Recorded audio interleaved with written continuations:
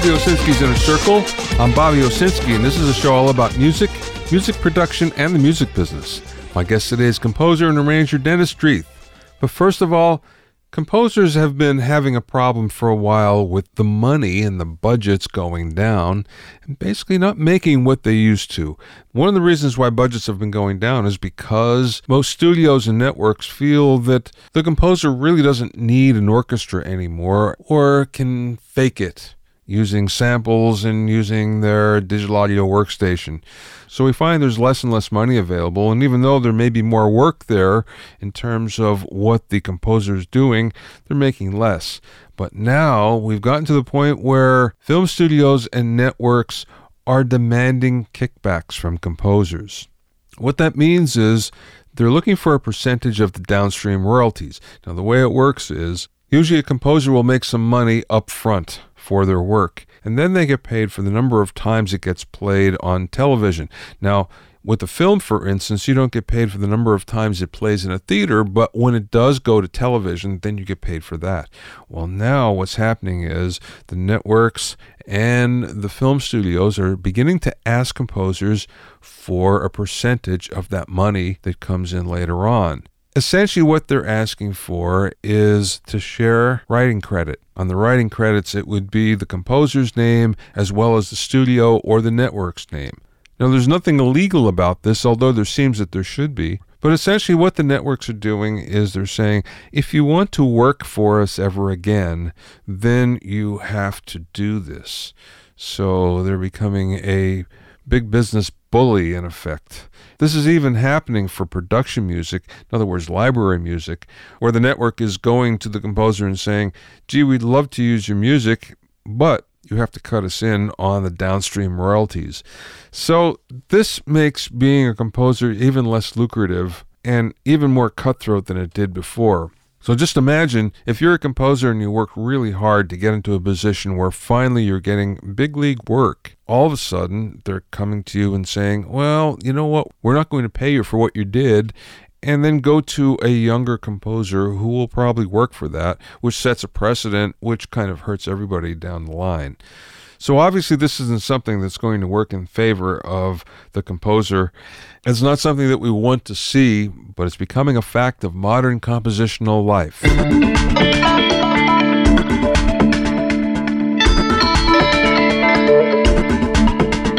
If you have any questions or comments, you can send them to questions@BobbyOInnerCircle.com. The second edition of my social media promotion for musicians book is now available on Amazon, iBooks, Ingram, and a bookstore near you. It's the manual for marketing yourself, your band, and your music online, and covers how to use virtually every important online platform for promotion. Also, check out my courses at BobbyOwsinskiCourses.com.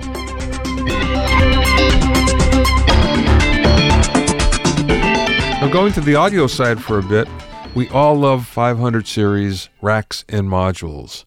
They're an easy and inexpensive way to get a big sound for not that much money. That being said, one of the downsides is the fact that they're analog. So they have the problem of having to recall them manually. Take a picture with your phone, then recall from there. Well, that may change pretty soon because now there's a trend towards complete control of the 500 series modules via software. And this includes automation, which would be a wonderful thing. There's a number of companies that are actually doing this now. The one in the forefront is called Wes Audio, and they've actually put something forth called the NG500 Rack Initiative. They're using the same 500 series connector on the modules, but it has some additional pins for connectivity, and basically the connectivity is going to be via USB or internet, and this is going to allow the ability to control modules via software. Now, you could download this particular software, put it in your digital audio workstation, connect it via whatever that workstation is, and control the modules from within the workstation. It sounds pretty ideal. The problem is, of course, it doesn't work on modules that haven't been fitted with this extra connector. So this is for a new generation of modules and racks coming up. Now we're starting to see this happening more and more with newer manufacturers that are getting into this. There's a company called Bettermaker that has memory and recall on their racks and modules. They've had this for quite a while. There's another company called Fredenstein, and they have two different racks, the Bento 10D and 6D. And once again, they allow for recall via USB. And of course, SSL actually has their X-Rack, which allows you to recall via their Total Recall, but there's no real-time control. It should be interesting to see what happens with Wes Audio and the NG500 rack initiative, because I think this is an idea whose time has come. And it's something that everybody would like, because one of the things that, especially for home studios, is to have a few 500 modules around. And if you can control them from your workstation, it would be just ideal. It would be something that everybody would want. So look for this to become more prominent in the future, 500 series software control. My guest today is composer-arranger Dennis Dreith, who started in the business playing sax for the Beach Boys, but soon turned to composing and orchestrating for commercials, television, and motion pictures. Along the way, Dennis wrote the scores for cartoons for Hanna-Barbera, movies of the week like Columbo, and motion pictures like A League of Their Own. He also became the go-to orchestrator for the biggest composers in the business, such as John Williams, Hans Zimmer, Jerry Goldsmith, and many more. Dennis actually served as the international president of the Recording Musicians Association for 15 years and served as a consultant and member of the American Federation of Musicians Negotiating Committee. I spoke with him via Skype from a studio in Southern California. Tell me about how you get into this business. Boy, it's funny. That's a question everybody asks me. My daughter, who's a drummer, and her friends ask me the same thing. And, I think what happens is you make friends at an early age, and you play with those people. You form bands with them. You form friendships, and those relationships are the ones that you forge forever. I had a number of my film students always ask me, "How do you break into the movie business?" And I always tell them that they've got great music and they think Steven Spielberg would love them. And I say, "No, I'm sure he was, but Steven Spielberg already has John Williams." And so what I tell them is you need to find the people who are going to be the next generation. So if you're a film composer, you need to go out and find the next John Williams. You need to go find, not the next John Williams, you need the next Steven Spielberg. You need to go find each director. If you're really into the record business, it's great if you could get to Mike Klink, for example, but you need to find the next Mike Klink. You need to find the next person. And what I tell people is you go out and you do everything you can. You do their demos, you work on stuff, just hone your craft, and you start out like that, and you build those relationships. This whole business, to me, it's all about relationships. So it's about the relationships you build when you're 16, 17 years old are the ones that you nurture through your 20s, and by the time in your 30s, everybody sort of arrived and you're making music together in whatever genre. So what happened in your case? Well, I think that was kind of it. I had a lot of friends. In my case, it was interesting. I was sort of envious. I started playing music a little bit later. I didn't really start music until I was in my junior high school era. And by the time I got to high school, I started playing in different bands. And I had a lot of friends who was interesting, whose parents were studio musicians. And so I became friends with them. So it was, in many cases, some of their parents were the ones who helped me with my first connections. The people who actually, it was interesting because I didn't come from a family of musicians, and I sort of envied all those guys and gals who did. But somehow forging those relationships with those players when I was in my teens and having the advice of their parents really helped set me on a path. I mean, I didn't really know what kind of careers that were available in music. When I started playing music, I just loved to play music. I didn't know what a studio musician was. I didn't. All I knew is I wanted to play music, and I got kind of pushed in the right directions early on. And then some of the people recommended me for jobs. I remember the first things were playing jobs, going out and doing bus and truck musicals, playing woodwinds on them, and I did that. I played saxophone with Paul Revere and the Raiders and the Beach Boys, and I did some stuff like that. I worked for one with the Osmond Brothers. All those things that I did, like on the road, gave me a chance to make a living.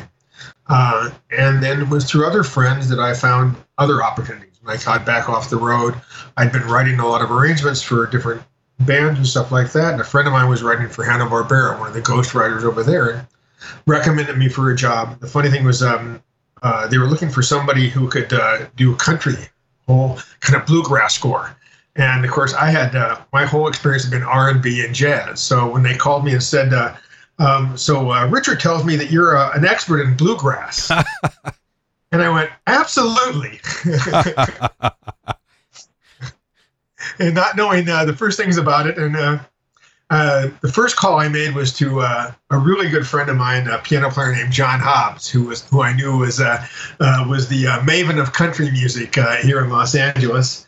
And so I ran over to John's house really quick and said, teach me some things, some chord progressions and a few licks that'll get me through. And John did that and just handed me a stack of records, said, here, listen to these guys, check out these chord progressions. Listen, here's a couple of hot licks you can incorporate. And I wrote the first show based on those things, and became the expert for Hanna-Barbera for a while. And I became the bluegrass and country specialist. Tommy Tedesco tells a similar story where they asked him to play flamenco guitar. He knew nothing, but he learned one lick, and all of a sudden he was the expert and would keep on playing that lick over and over, no matter where he was asked. I'm positive I was on some dates with Tommy when he did exactly that. It wouldn't matter. He'd have one lick that fit, and then he was such a convincing one. He was such a great musician, and he was just so convincing in that. And it is funny how that happens. In a similar situation years later, I was working for Universal, writing music for a lot of their sort of utility programs, and I was sort of the backup guy when a score got thrown out and needed something to fill in a hurry. And at one point, they needed some 1920s, real roaring 20s music. Once again, my jazz sort of education started quite a bit after that. And I did a couple of arrangements in that style. Once again, was having a friend. I called up Spud Murphy, the famous arranger who had done all kinds of arranging for Duke Ellington and orchestrated for Billy Strayhorn, and had orchestrated and arranged for Ella Fitzgerald, all kinds of people. And was a great guy. Benny Goodman's arranger for years. And I called up Spud and got some advice, and made it through my first couple of arrangements and became the hot jazz arranger at Universal for a couple of years. Well, so it's, once again, it's friendship and relationships, and I think that's how and my advice to people is you don't want to take an opportunity or take a chance of something you're going to fail at, but you don't want to turn anything down either, and you need to develop some kind of a little bit of a bravery to attack new things, but you also need a safety net. You got to find some people who can help you through. Did you have any formal training in arranging or in orchestrating, or was it just on the advice of others? No, I when I was in college, I was at a music major at Cal State LA, and I had been a composition major there, and I did study formally arranging and orchestration, of course, my college days were somewhat odd because I'd moved out of home. My dad and I had sort of a dispute over my choice of careers, and so at 19, I left home basically to make it on my own. And so while I was in college, I really had to also suddenly make a living. So I was going on the road a lot, and I wasn't showing up for classes. And I had some great instructors who allowed me to. For example, the orchestration class and basic music theory, I became the instructor's grader, so I could take papers on the road. I would grade their papers and not show up to class, and I did that. But I also say that where I really got my formal education was in two ways. Like one is when I graduated college, I still felt like that I was sort of lacking. There's a lot of things I didn't know. And there was a great orchestration teacher in Los Angeles named Albert Harris. And he was sort of the orchestration teacher for all kinds of guys doing films and television work. And I went to Al Harris for a couple of years and studied with him. And that's where I thought, honed my craft. And then I was a ghostwriter at Hanna-Barbera for about 4 seasons, and I think I got to put a lot of that stuff into practice. So that was how I did it with my education. Well, you were an orchestrator for a lot of great composers. Did that come after you had some success, or is this right in that period? It was more or less, I guess, after I had a little bit of success. I'd been, doing a lot of TV movies and some other television work. I hadn't had a lot of feature film experience. So it was sort of when I'd sort of, I guess, kind of gotten sort of semi experience and at least accomplished that I actually had a couple of great opportunities. And yeah, I've really had an opportunity to work with some of my idols, in terms of some of the great composers I've had a chance to work with. And I learned something from every one of them. That's where I went to school. You can't help, if you're sitting there orchestrating something for John Williams, and you're looking at that, and a master like that, Lalo Schifrin, Jerry Goldsmith, those guys they're these absolute gods of the business as far as I'm concerned. And you look at that, and these are incredibly gifted and incredibly schooled composers. And you look at that, there's the lessons you can learn from just taking apart their sketches and then recreating those and orchestrating for them are lessons that are incredible. I owe a great debt of gratitude to all the people who sort of, put up with me through those early stages of that kind of stuff. How long would it take to do an orchestration? Boy, it's funny. I was having that same discussion with somebody today, and some of them would just almost write themselves.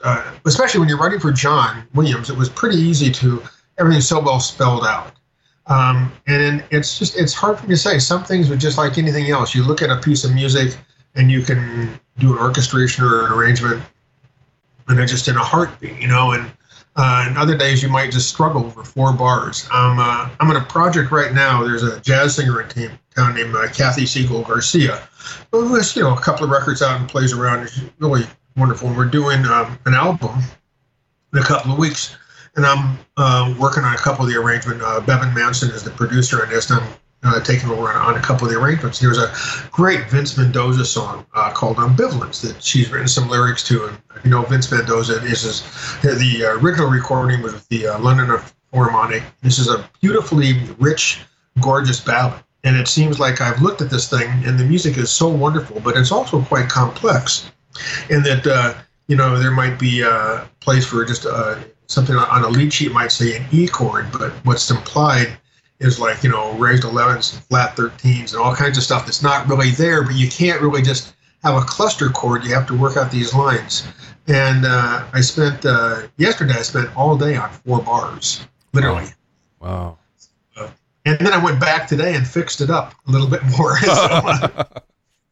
And then today I sat down and whipped through several pages of the same arrangement in another section. So it's really hard to say. I think it's one of those kind of things where it just seems to take as long as it takes. And of course, deadlines are great enforcers of a schedule. Is that you can work for 4 days on an arrangement, an orchestration, and then a day before a session you can get 3 orchestrations that have to be done, and you power through those and you somehow manage to do that. So I just always seem to manage to whatever time is there for it, I use. So it's hard for me to a lot of guys can tell you exactly how how many pages and how many minutes they can write, orchestrate in a day, and I've always been able to get whatever done that I had to get done. But I tend to really go over things and agonize and ruminate on them quite a bit. Not that I would put myself anywhere in this category. There's a great story about a meeting of Igor Stravinsky and Max Steiner. And Max Steiner was reputed to be like an incredibly fast film composer and, a wonderful composer, and wrote great volumes. And they were sort of at this cocktail party. And, Steiner was bragging about the volumes of music he'd written the day before. Went through 20, 30 pages of this, orchestration. And Stravinsky said, really? Thought a minute. He goes, I wrote 1 bar yesterday. And Steiner kind of laughs, and then Stravinsky goes, but it was a good bar. When you get a sketch in, does it tell you how dense the orchestration should be in different parts of the arrangement? And the reason why I ask is because obviously it has to work with film. Are you orchestrating to picture? Most of the time, yeah, we are, because we want to make sure that the orchestration, that we don't step on dialogue, even though the composer's done his job by trying to write things around it. We certainly don't want to create a really thick orchestration that's going to have a lot of frequencies that might have, like, for example, we're not going to put like a nice lush flute solo right at the same time a female is given a dialogue, right? They're right in the same register. So we might put a lower string pad or, try to surround those things. And it's different with every composer. Some composers, they're different on each cue. I've had situations with Lalo Schifrin where I've had a very complete, 8-line sketch where it was almost, just all I had to do was copy something. And I've had other times where Lalo's given me a lead sheet and a melody and said, here, you know what to do with this. And in those cases, you look at it, he wrote such a beautiful melody and it works so well that, in fact, I did know exactly what to do with it, knowing him.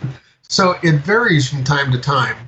And especially now we get a lot of MIDI mock-ups as well. So what happens is you get a model where the composer has sent you, his, a synthesizer realization of what the score should sound like. And our job is then to flesh that out and make it, lusher and, breathe some real life into it, and add some dimension to it. And so there's a little bit of a fine, in that case, it's really fine tuning, but we have a pretty good idea of what the composer wants, how dense the music is and all of those things. You've composed for film and television and jingles. Which one would you like better? Which one is the most demanding? Boy, that's a tough question because they all have their challenges. When you're writing for jingles, usually you have to crank out stuff pretty quick. You got a really short burst, and then television is such a tight schedule. We're under really tight deadlines. And then film is like the scope, and of course there we have compressed schedules. So, I've had easy television shows and really hard shows. I've had easy motion pictures and hard motion pictures. And it's hard to really say that one is more challenging or one is more rewarding. I actually have found that some of the, lower budget television projects I've done, I've had the most fun and they've been the most rewarding in some ways. And then in other ways is, there's nothing quite like a big budget motion picture with a 110-piece orchestra at your disposal. And in those cases, you just have this incredible palette to choose from. And I don't want to say there's not any challenges, but you have so many choices available. Where sometimes a project that has a very small ensemble and a very tight budget, produces a different set of challenges. So they're all different challenges to me. When you say you have fun doing something, what constitutes fun? Boy, well, some people might say, how is this fun? You've got this pressure. You have to write something for a 100-piece orchestra, and there's a session, 2 days from now. How was that fun? And maybe the sweating part over it. But then, you're sitting there and you're writing something, that maybe you're going to write a part that a musician is going to sit there. And one, I have to say, and especially in Los Angeles, in New York, other places too, Paris, London, but especially here in Los Angeles, we have a collection of the world's greatest musicians. So as I'm sitting home and I'm writing a line here, and I'm thinking that I'm going to have, arguably one of the best French horn players in the world play this solo. And, that they're going to breathe some real life into this part. And that if you can know as you're doing that they're actually not going to not only do that, they're going to make it glorious, they actually might like playing that part. And you want to write something. And when you deliver that, and you can hear that on the stage, you hear that music come to life, there's, very few feelings to me in life that are as exciting and satisfying as that. When I was doing cartoon shows, working for Hanna-Barbera, the goal was if I could crack up the band and make them ruin a take by laughing through a take, then I had succeeded. So different challenges, but that was fun. It was hard work, it was grueling work. We had incredible schedules, but the sessions were like hysterical. And you had these fabulous musicians who were just making things as funny as they could, all that kind of stuff. So, what would crack them up, just as an example? Little inside musical jokes, or you could just turn something, if you're something that's like that's funny, that the unexpected, just like any joke, is all about timing. So if you can have somebody where the music takes an unexpected turn, in a completely upside down way, it would be humorous, And there's also humor, you can have funny music, funny sounding music, but to me it was best as if they didn't see it coming. They're playing through this chart, and it's funny and humorous, and it goes like completely left someplace that they hadn't expected. That's the kind of stuff, like anything, and that's the challenge to do those things. I saw that you were a consultant for Barbra Streisand for a concert in Las Vegas. So what does that mean exactly? You were a consultant on the project. That was I had a bunch of different jobs on that. Some of it was I orchestrated some of the pieces that we were working on. I had been by that point president of the Recording Musicians Association. It was a very complicated contract, so I was there to help them put together the whole deal. There was musicians we were making a live recording, we were videotaping, we were doing a live concert. So my job was to help coordinate all the different business aspects of that. And I was hired as one of the orchestrators on top of all that. So I wore a lot of different hats in that. And that was a fun project. The band was absolutely fabulous. It was going to be Barbara's big farewell concert. Of course, turned out to be one of many farewell concerts. But, and I'd heard so many stories, about how challenging it is to work for her, and how demanding she is. And all those things are true. But I will say that, and I like to tell this one story. So and she, had a way of beating up the arrangers, and Marvin Hamlish was the music director on it, and it was my first experience working with Marvin, and so there's very excellent musicians. The musicianship was fabulous, and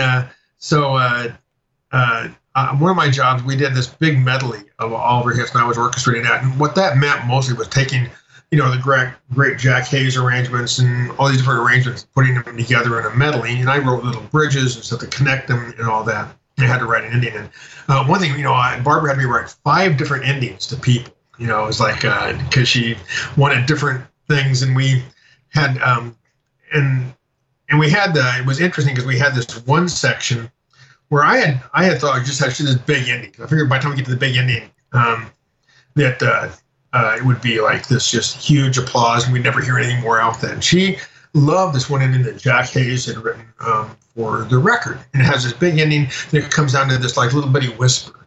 And I made the mistake of saying to Barbara, Barbara, I really think by the time we get to the concert, we're not going to hear that. And, I think we should just end it big, and I just got this look like, I'm asking you to do this. And I understood, okay, just do what we're told. And, so, and I will say, 2 things about this. Of course, the night of the concert, the audience went crazy. She couldn't hear anything after the big ending, and so things kind of fell apart. And on the soft section, of course, was all my fault for having been foolish enough to put this soft little thing in there.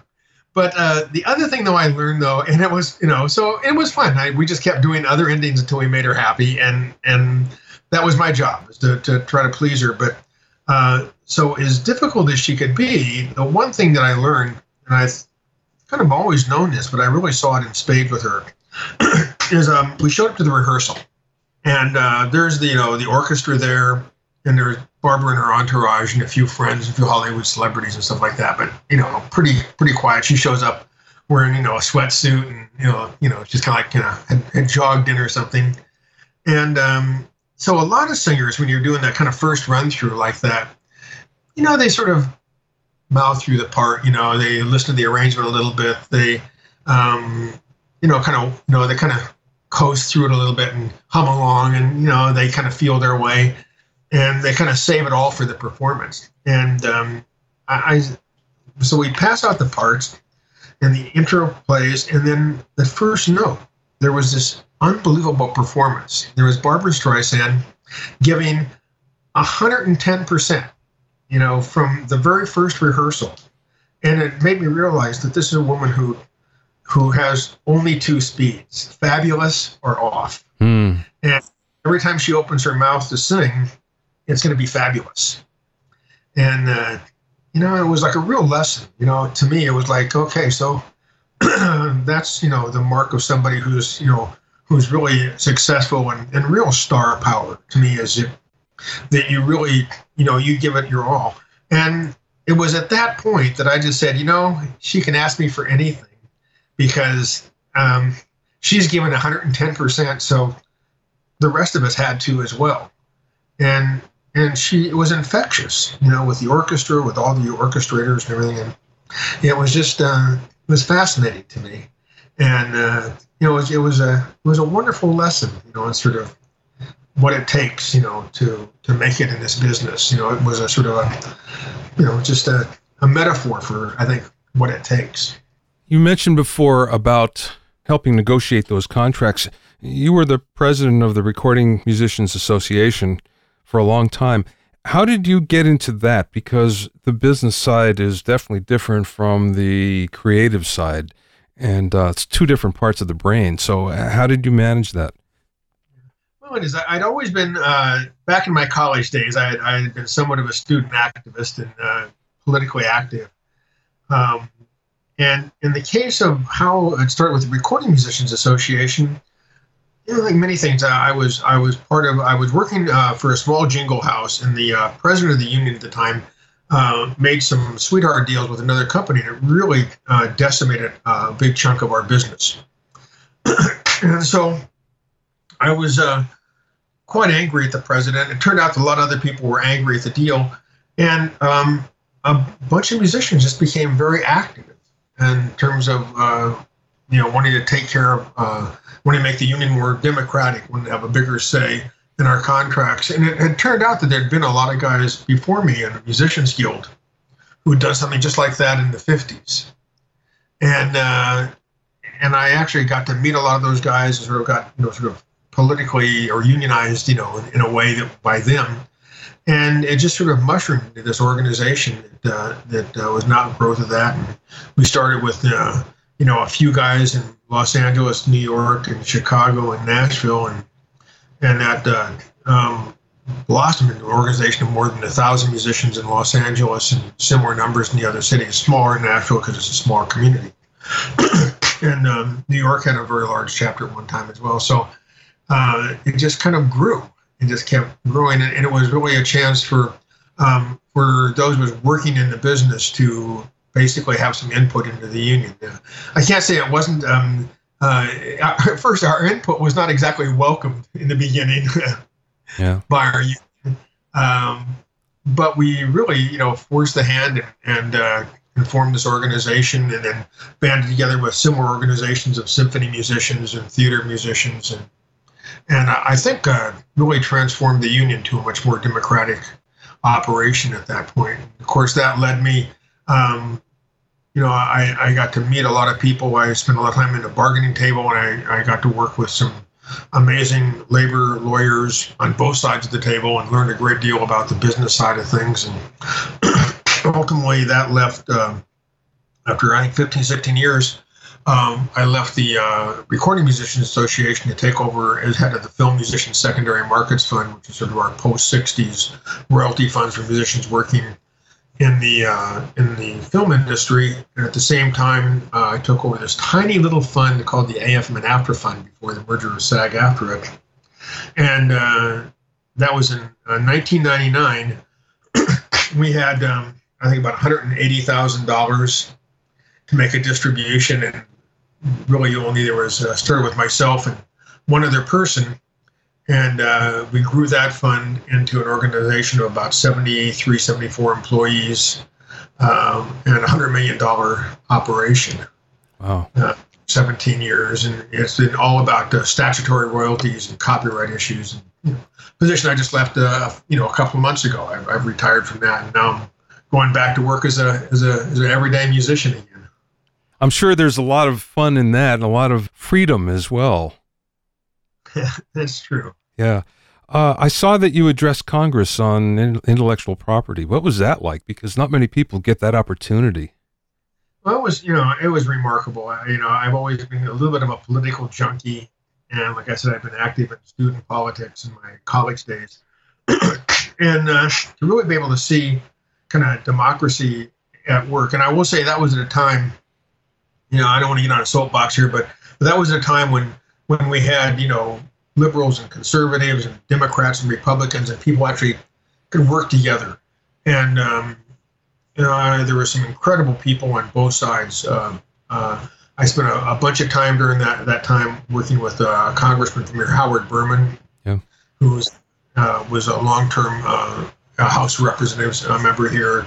I worked on the legislation with Orrin Hatch. kind of an unlikely pair at the time. When I first met Orrin Hatch, I had this long ponytail and was obviously, not a Republican, and not a Republican from Utah for sure. And I found, nonetheless, he and I really hit it off, and we worked together on this legislation. And so at the time, I got to make my statement to a joint policy committee on intellectual property matters.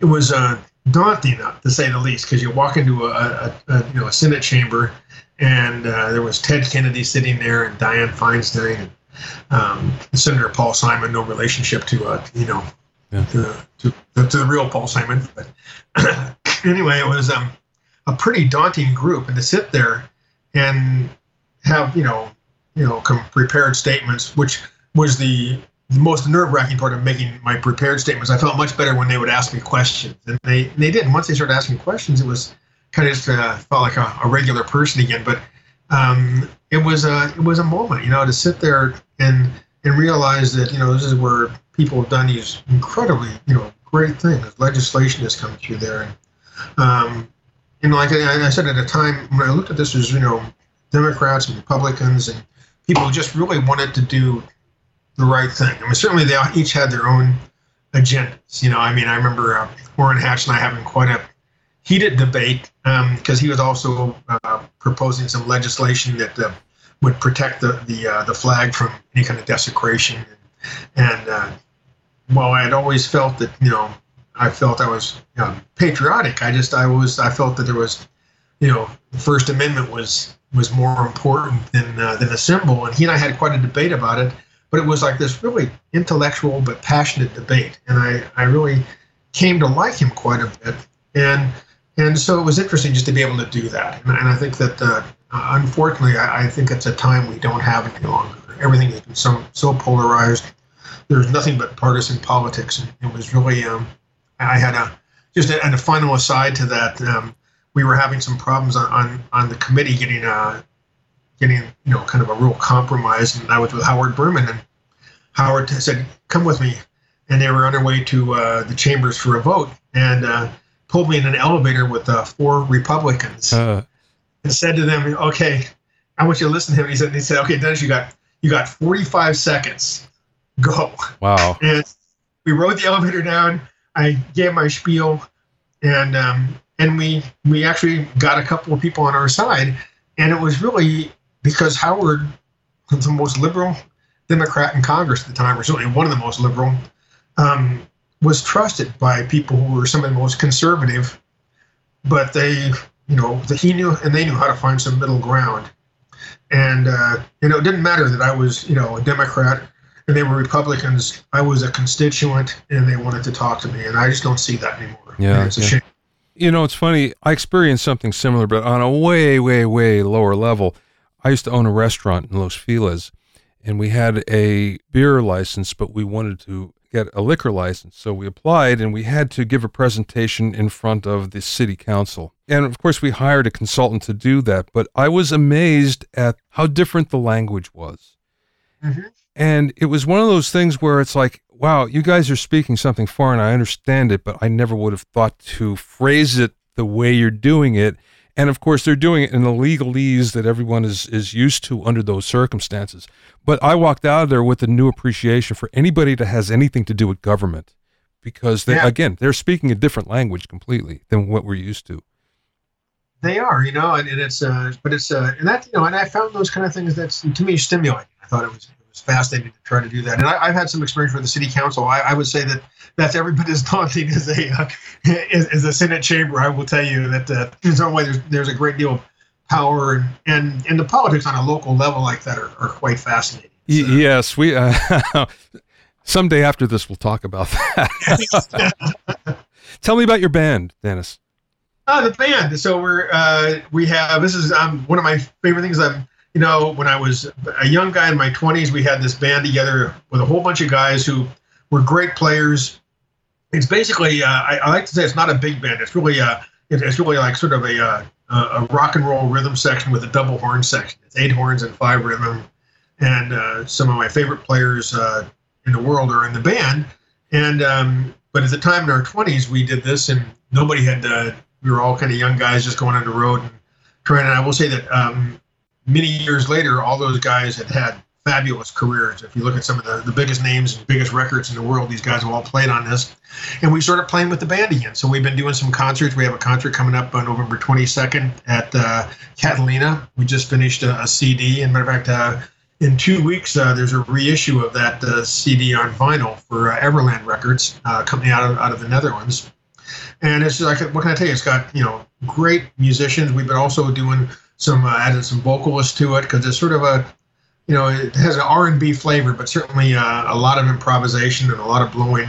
But we just finished doing 4 songs with Ellis Hall and Tata Vega that I'm really excited about. And so we've had a lot of fun with that. And so hopefully people come out and check it out. It's I'd say it's pretty adventuresome. There's a lot of odd meter things, a lot of room for horn players to play, and some great rhythm section players. Sounds like fun. I have to go check it out. It is a lot of fun. That is fun. That's talk about nothing that's and nothing quite like live music. Having everybody playing live in front of an audience after all the years of doing recordings and everything else. To me, that's still one of the biggest kick in the pants you can have. Yeah, it's becoming a dying art, unfortunately, where there's so much that has to do with studio magic and trickery, where you have a single player playing to whatever the track was previously recorded rather than playing together. And it's a real shame that it's happening like that, unfortunately. It is. We had a funny thing. We were at East West. We were in Studio 3 cutting rhythm tracks, and there was a pretty well-known hip-hop group, some urban contemporary guys down the hall in Studio 2. And we had the door open for a while, and all of a sudden I come out, there's a bunch of guys standing around there, and one of the guys asked me, how we, he hadn't really seen the session, so he loved the groove, and he said, how do you do, how do you make those beats? How do you make your beats? And it was like, first I didn't quite understand. It was like, beats. And he said, yeah, man, it's an awesome groove. How did you do that? And I said, well, it's we had everybody in the room together, and I said, so we had keyboards, bass, drums, guitar, percussion, all at once. And it was like a novel idea. And it was like, really, you can do that? And it was, yeah, you can do that. And it's like, it was like, that's how you, and it was kind of, well, how do you control that? And I said, well, that's, that's the idea. There's a little bit of uncontrolled nature you want about that, and, it was interesting. It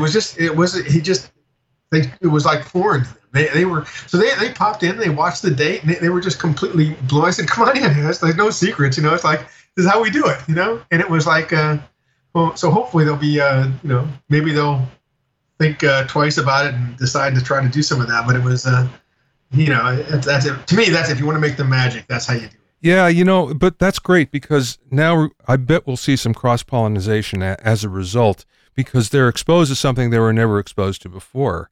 And I'm sure they'll take that back and they'll start to use it, and suddenly it'll be something cool again. So, hey, you're at the beginning of it. So, yeah, it comes full circle maybe. Who knows, Last question, Dennis. What's the best piece of business advice that maybe you received from somebody or maybe you learned along the way? Boy, I don't want to say you stumped me, but because it seems like that it's the business advice always, said, I guess that we have two extremes, and somebody said to me, you got to balance. The best business advice is to balance something. So you don't want to do things for free and be taken advantage of. You don't want to give it away, but you also have to know when it's time to kind of, put it out there. You have to know when it's really wise to have a little bit of a lost leader. And the other bit of business advice I say is whatever deal you made is the deal you made. And it doesn't matter. You still give 110%. You give 110% if it's the biggest budget project in the world, or if it's the tiniest little budget and you feel that you practically gave it away, you still give 110%. So that's I guess the best business advice is that no matter what the project is, you treat it like it's the most important project in the world. I just maybe one aside and give a little shout out to some of the background singers I work with are the Waters, and I work with Orrin, Maxine, and for ages, and I work with them. And every time they show up for a session, And I know they've done Earth, Wind, and Fire records and worked with Quincy Jones. They work with the biggest names and the biggest stars and the biggest producers in the world. And they show up, they come to my home studio and we're doing background vocals. And for those couple hours that they're here with me, it doesn't matter that, that they just came from a date with Quincy Jones the day before. Today they're there with me and they are giving it all. I mean, and that's and what we're doing that day is literally for them is the most important project that they have. And so that's the advice I guess I give to everybody is that whatever you're doing, make it the most important project. You never know where that producer is going to wind up. You don't know where the record's going to wind up, and your performance has to always be the best you can make it. So, it's just I always think you just give it that Barbara Streisand 110%. It's it's kind of both artistic and business advice, I guess. To find out more about Dennis and his band, you can go to his website, which is DennisDreith.com, DennisDreith, all one word, .com. Thanks for listening and being in my inner circle. Remember, if you have any questions or comments, you can send them to questions@BobbyOInnerCircle.com. To listen to other episodes of Bobby Owsinski's Inner Circle, go to BobbyOwsinski.com and select the podcast tab, or go to BobbyOInnerCircle.com, or find it on iTunes, Stitcher, Mixcloud, and Google Play. At BobbyOwsinski.com and BobbyOInnerCircle.com, you'll also find a sign-in form for my newsletter and for alerts for new podcasts. This is Bobby Owsinski. I will see you next time.